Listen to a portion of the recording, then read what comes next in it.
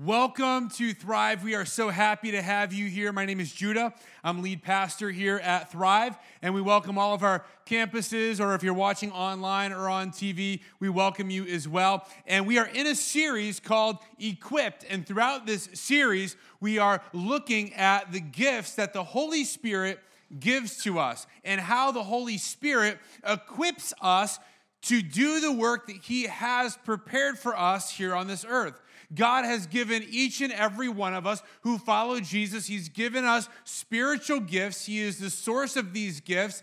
And all too often, we allow these gifts to go unopened and unused and sitting on the shelf. But God has given us these gifts for a reason, so that we can take them out, we can use them, and we can use them for a very specific purpose to advance His kingdom. Now, kind of a founding principle throughout this series is this idea of how we are to use the gifts, and that is that we are to use them in love. In fact, that's the first thing that's in your notes, is that gifts are to be used in love to serve people and point them to Jesus. Anytime someone may be using a gift and they are not using it to serve people and point people to Jesus, then they're not using it in an appropriate way. See, God has given us these gifts, but it's up to us to use them in a way that brings Him honor and Him glory. So throughout this, we're taking a look at 5 different gifts that God gives to the church. And they're more like gift categories, if you will,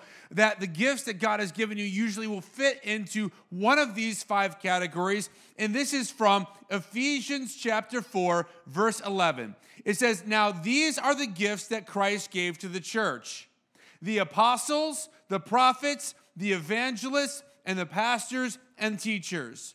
Their responsibility is to equip God's people to do His work and build up the church, the body of Christ." God has given these gifts to the church. All of these gifts. In fact, our church can't operate properly if not all of these areas are represented. It's not like we just focus on one. We need all of these to fully embrace and to fully accomplish the mission that God has given us. And so if you are following Jesus, you have at least one of these. You may have more than one of them, but you have at least one. And if you have more than one, generally one of them is stronger in your life than some of the others. But see, we have a role to play. See, God gives us the gift, and sometimes that we think that when God gives us a gift, all we have to do is start using it, and we should be mastering this gift that God has given us. But in fact, we have some work to do.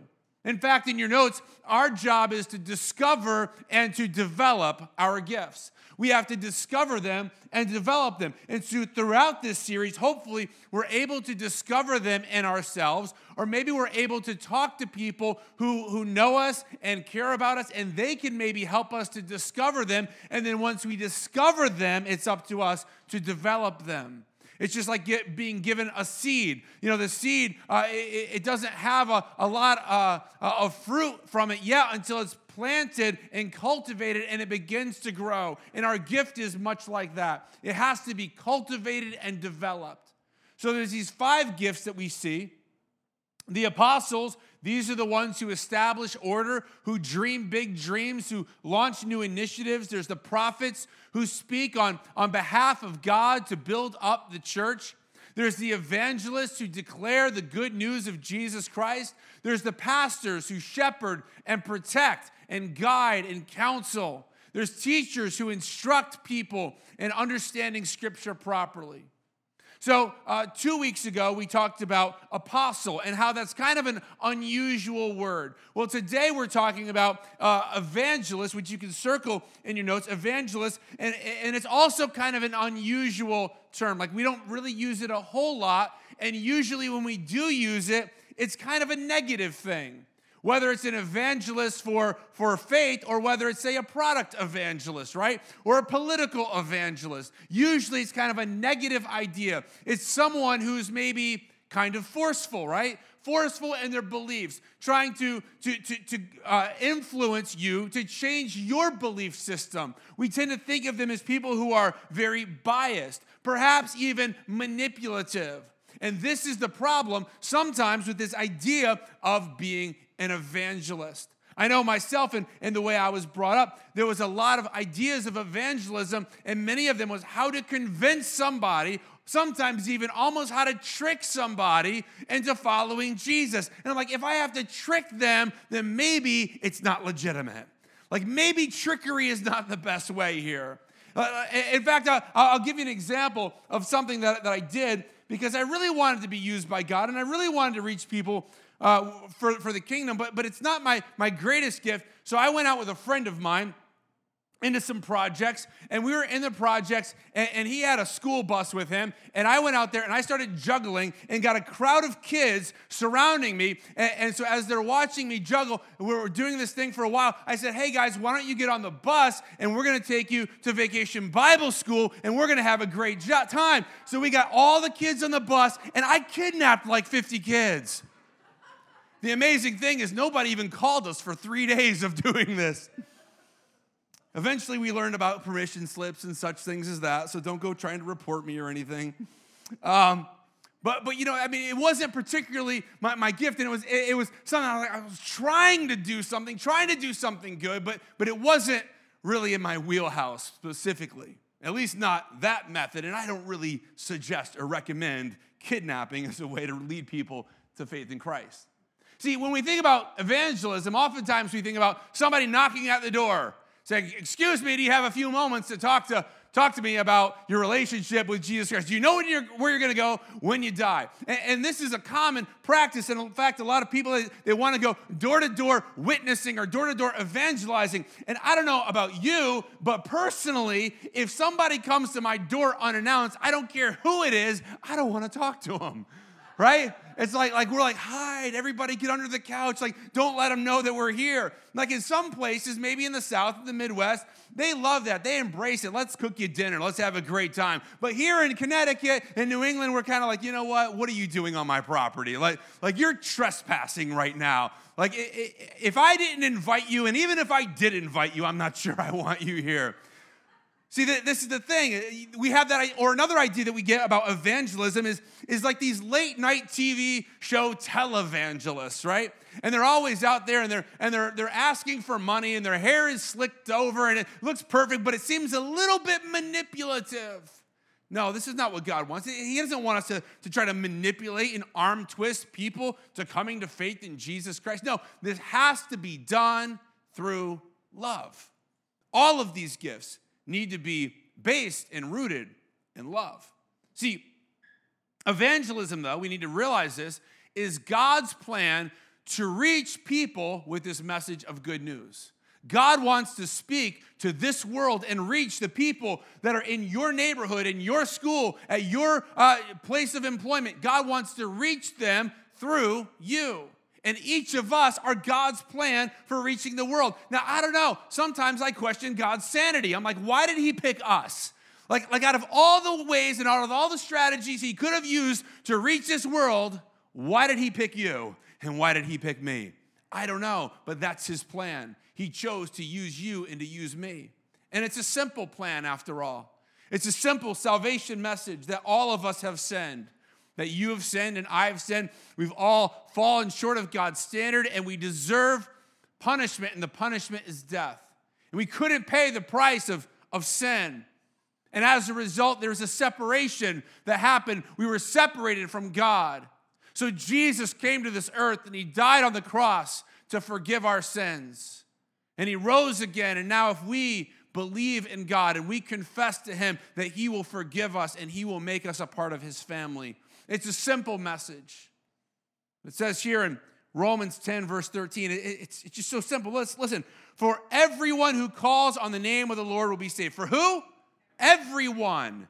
Does that mean the person you like least in this world? Yes, even them. For everyone, each and every person, for everyone who calls on the name of the Lord will be saved. It's simple.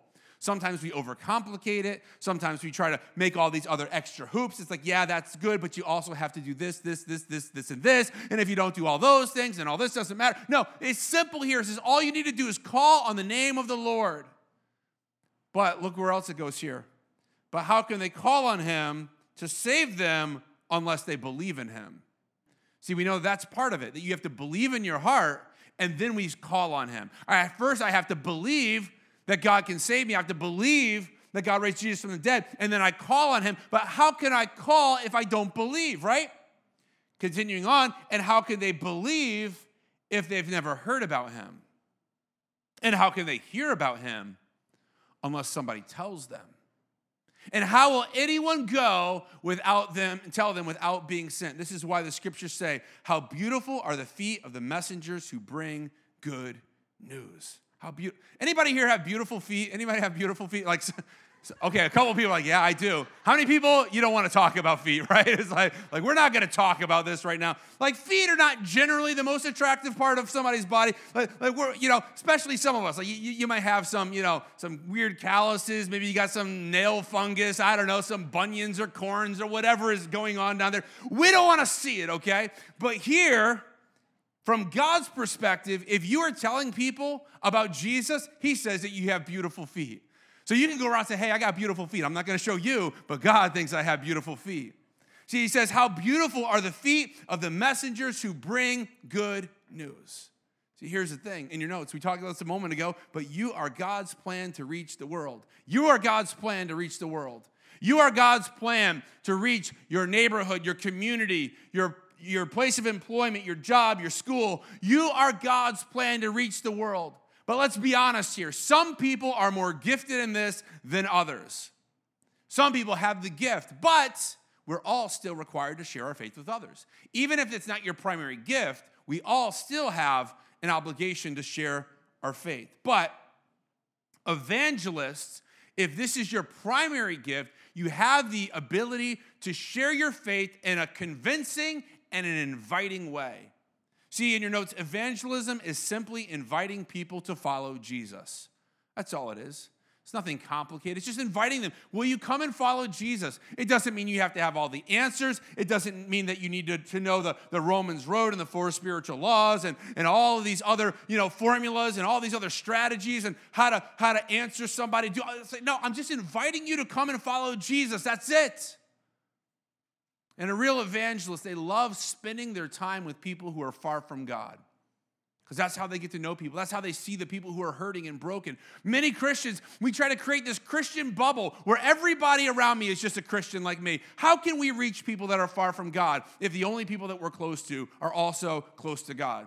How can we do that? How can we ever expect to make a difference in this world if we're not around some people who are a little bit worldly? Now, I'm not saying you should allow them to drag you into the behaviors that they're doing, but we need to be around them and show them love and be to a point where they can trust us and confide in us.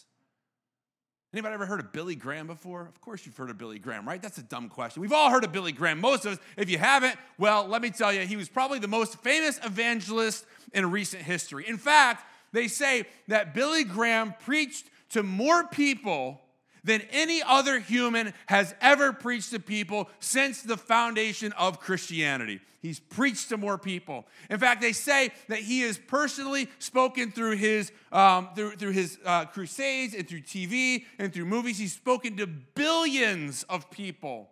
In fact, they have record of over 3.2 million people who have responded to his invitation to receive Christ in their life. 3.2 million people.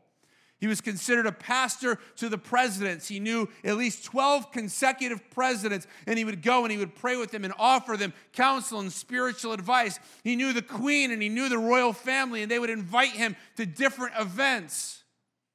Now, if that's what it means to be an evangelist, I don't know if any of us qualify, right? Like how can we live up to that expectation? If when you think of evangelists, you think of Billy Graham, who else can fill those shoes?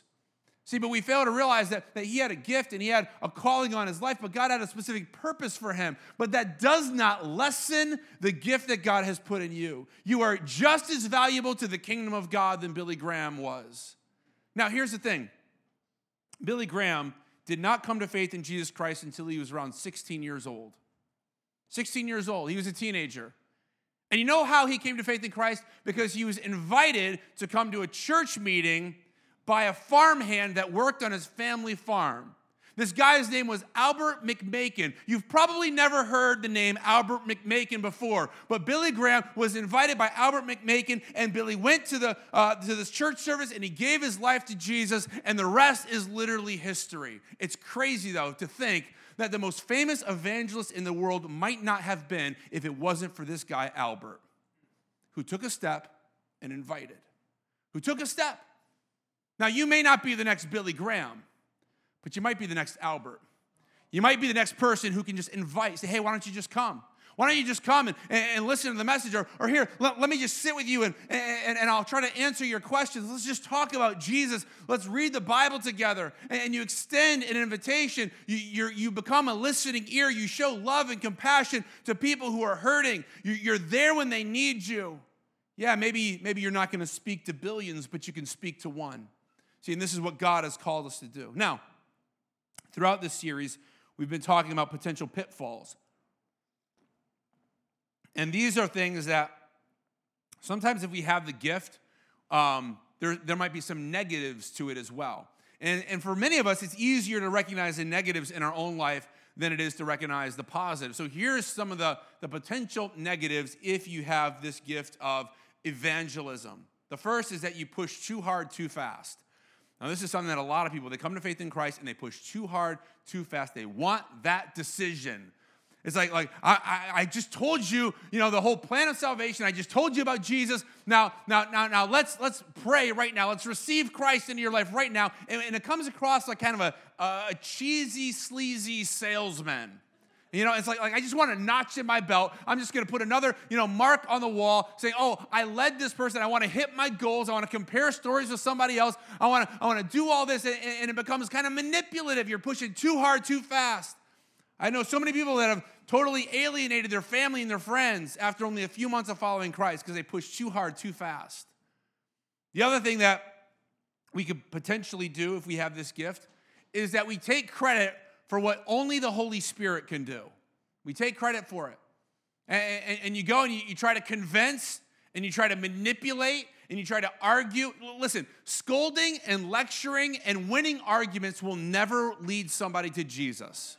Like, that's not what's going to do it. Just because maybe you have more information than somebody else is not going to be what it takes to lead somebody to Jesus. See, the Bible says that they'll know that we're Christians by the love that we show. Are we willing to just listen? And then we take credit for it. Say, well, look what I did. Look, I saved this person. No, you didn't. Jesus saved them. The Holy Spirit saved them. Another kind of pitfall that's a potential for us is that we try to scare them into faith. And this is only talking about hell and sin. And there's a lot of strategies around this that people talk about. Like, I just want to convince you that you're just like a dirty, rotten sinner. And yeah, of course we are. We need salvation and we need Jesus, but they're just trying to scare them in. See, our goal is to build a bridge, not to burn one. Our goal is to say, yes, all of us have sinned, but guess what? Jesus made a way. Jesus made a way that we can be made right with God.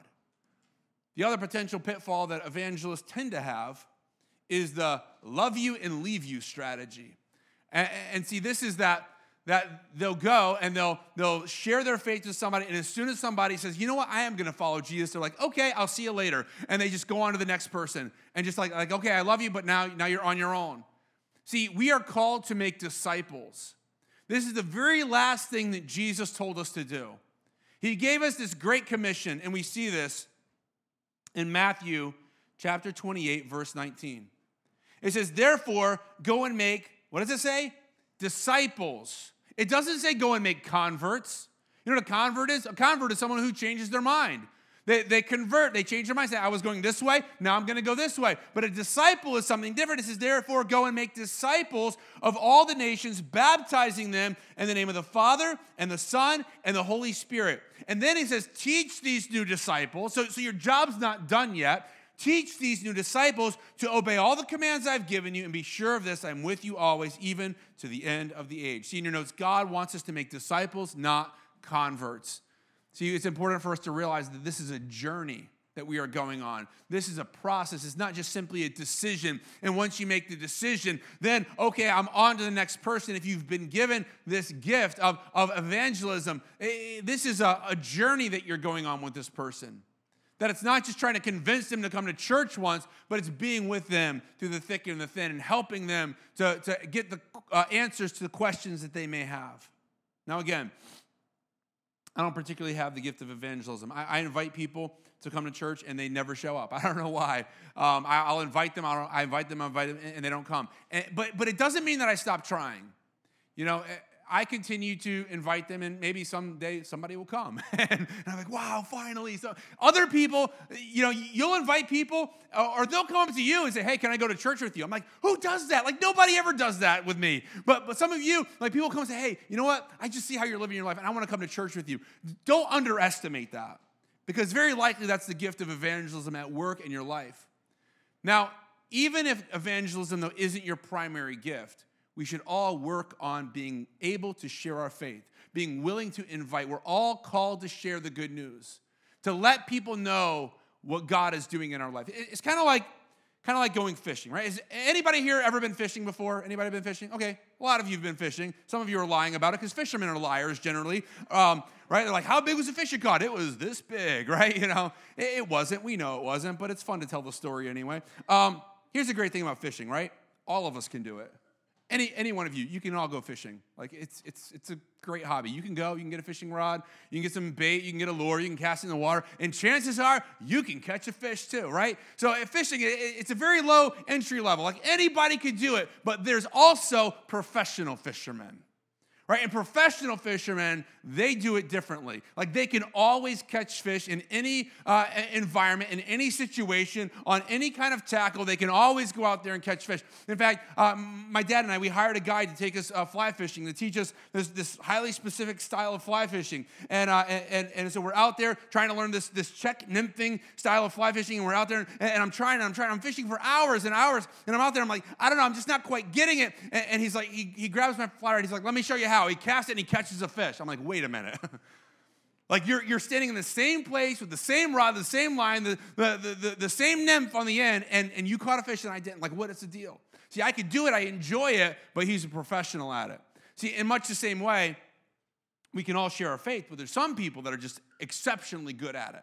That they're just gifted at it, and they can do it better than anyone else, but that doesn't mean that we only say, well, then that's just up to you then. Like, we all take this role responsible. See, Jesus said he's called us to be fishers of men. Like, that we're out there sharing our faith with other people. Because the truth of the matter is this, is people have an appointment with God. You have an appointment with God. I have an appointment with God. And see, God wants to use you to bring light into this dark world. See, evangelism is what we're here to do, to share our faith. And it's not only our job, but it should be a byproduct of living a Christ-like life. Like, as we are following Jesus, we should want to share what God is doing in our life. This doesn't mean that we come across heavy-handed. We're not shoving anything down anybody's throat. We're not trying to be manipulative. We're not trying to do anything like that. But what we do is that we share what God is doing in our life. We tell the story of how he's moving in our life. And then the church expands when Spirit-filled believers, followers of Jesus, are willing to share their faith with others. So, how did Jesus model evangelism? He started with love. He always started with love. He always loved people. He loved them right where they were at. He always led with love, and he went to parties, and he ate with people, and he stood up for the rejected. That's how Jesus always began it. And we need to be doing the same as well. It's so easy for us to go out pointing the finger. It's so easy for us to come out critical. It's so easy for us to come out with the wrong attitudes and the wrong motivations. But no, in your notes, evangelism must start with love. And we ask questions. We get to know people. If this is your gift, show love to people, especially those who are far from God. If this is your gift, figure out easy and effective ways to tell your story about what God has done in your life, how he's transformed you, how he's given you freedom, how he's broken bondages or given you healing. And then we just invite. We invite. We share our faith. We invite people to come. We inspire people to get into Scripture and read. See, Jesus, he hung around with people who needed God. Jesus hung out with the rejects. He hung out with the outcasts. See, we are not called to just separate from the world. We are called to permeate the world. We are called to be the salt and the light. We're called to influence this world. We are called to come and share the hope that we have with other people. We'll close with this verse in 1 Corinthians chapter 3, verse 7. It says, it's not important who does the planting or who does the watering. What's important is that God makes the seed grow. The one who plants and the one who waters work together with the same purpose, and both will be rewarded for their own hard work. So what is this talking about here? When it comes to sharing your faith, each of us play a part. Paul is saying that some people will plant and some people will water, but it's ultimately God who makes the seed grow. See, we play a part here. Maybe you're planting a seed. Maybe you're watering the seed. Maybe you're pulling out some weeds. See, but God is the only one who can make the seed grow. In fact, on average, it takes somebody probably about 6 to 7 conversations about faith before they would ever even consider crossing the line of faith. And the person who has that first conversation, they feel like it absolutely went nowhere, that they made absolutely no difference. But actually what they did was they planted the seed. And then the last person says, like, oh, look what I did. And they take all the credit for it. It's like, hold on. No, the only one that can take credit for this is Jesus. The only one that can take credit for this is the Holy Spirit, the one who's given us the gift. See, all we can do is be a sign that is pointing the way to Jesus. Are we pointing the way? Are we pointing the way to Jesus with our life? Are we always willing and looking for opportunities? Are we ready whether the time is favorable or not? This is a big one for that, because sometimes you don't feel like sharing your faith. Sometimes you don't feel like it because you're having a bad mood, or you're angry, you're depressed, you're discouraged, you're going through troubles and situations in your own life, and then somebody comes up and says, you know what, I'm really broken, I'm really discouraged right now, can you help me? And you're like, no, I can't help you. But no, we need to be ready to give an answer for why we believe. See, God has given us freedom. God has given us forgiveness. God has given us new life. And once you experience it, it's up to us to now share it. See, we have the greatest purpose of all, the greatest purpose in all of the world, to show people light, to give people hope, to offer people freedom, and to pass it on to the next person and the next person. You are invited to partner with God to reach this world. You have the opportunity to make a difference with your one and only life. What better thing could we use our one and only life for than reaching people who are far from God? We've been given this opportunity to expand his kingdom, to be his ambassadors here on this earth, to go and share, to go and invite, to go and love, to go and tell our story to those who are hurting and broken and far from God. And if you've been given that gift, fan it into the flames, because the kingdom of God will advance because of you. And if this is not your gift, learn how to do it anyway. Learn how to share, learn how to invite, learn how to stand strong for the things that you believe in. Let's pray. God, we come to you now, and we thank you for your goodness. We thank you for your mercy and your grace. We thank you that you've given each and every one of us gifts. So help us to cultivate those gifts.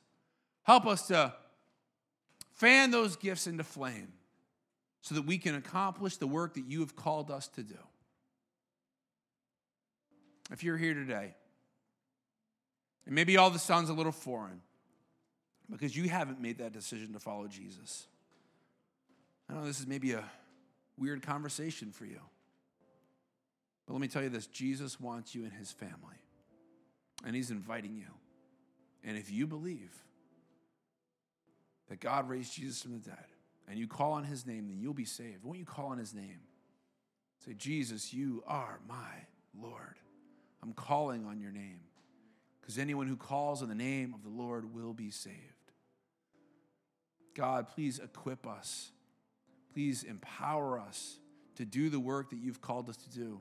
Let us make a difference. Let us reach more men and women and boys and girls. Let us reach the people that come to our schools, that work in our workplaces, that are in our neighborhood. Let us reach our family and our friends. Let us even be an influence to those people that don't even like us, Lord, so they see our lives and they realize that something is different. Let us be that light in this world. So we thank you for calling us. We thank you for equipping us. We thank you for empowering us. We thank you for gifting us to do this work, and we will follow you. We will use these gifts to accomplish the work that you have called us to do. In Jesus' name, amen.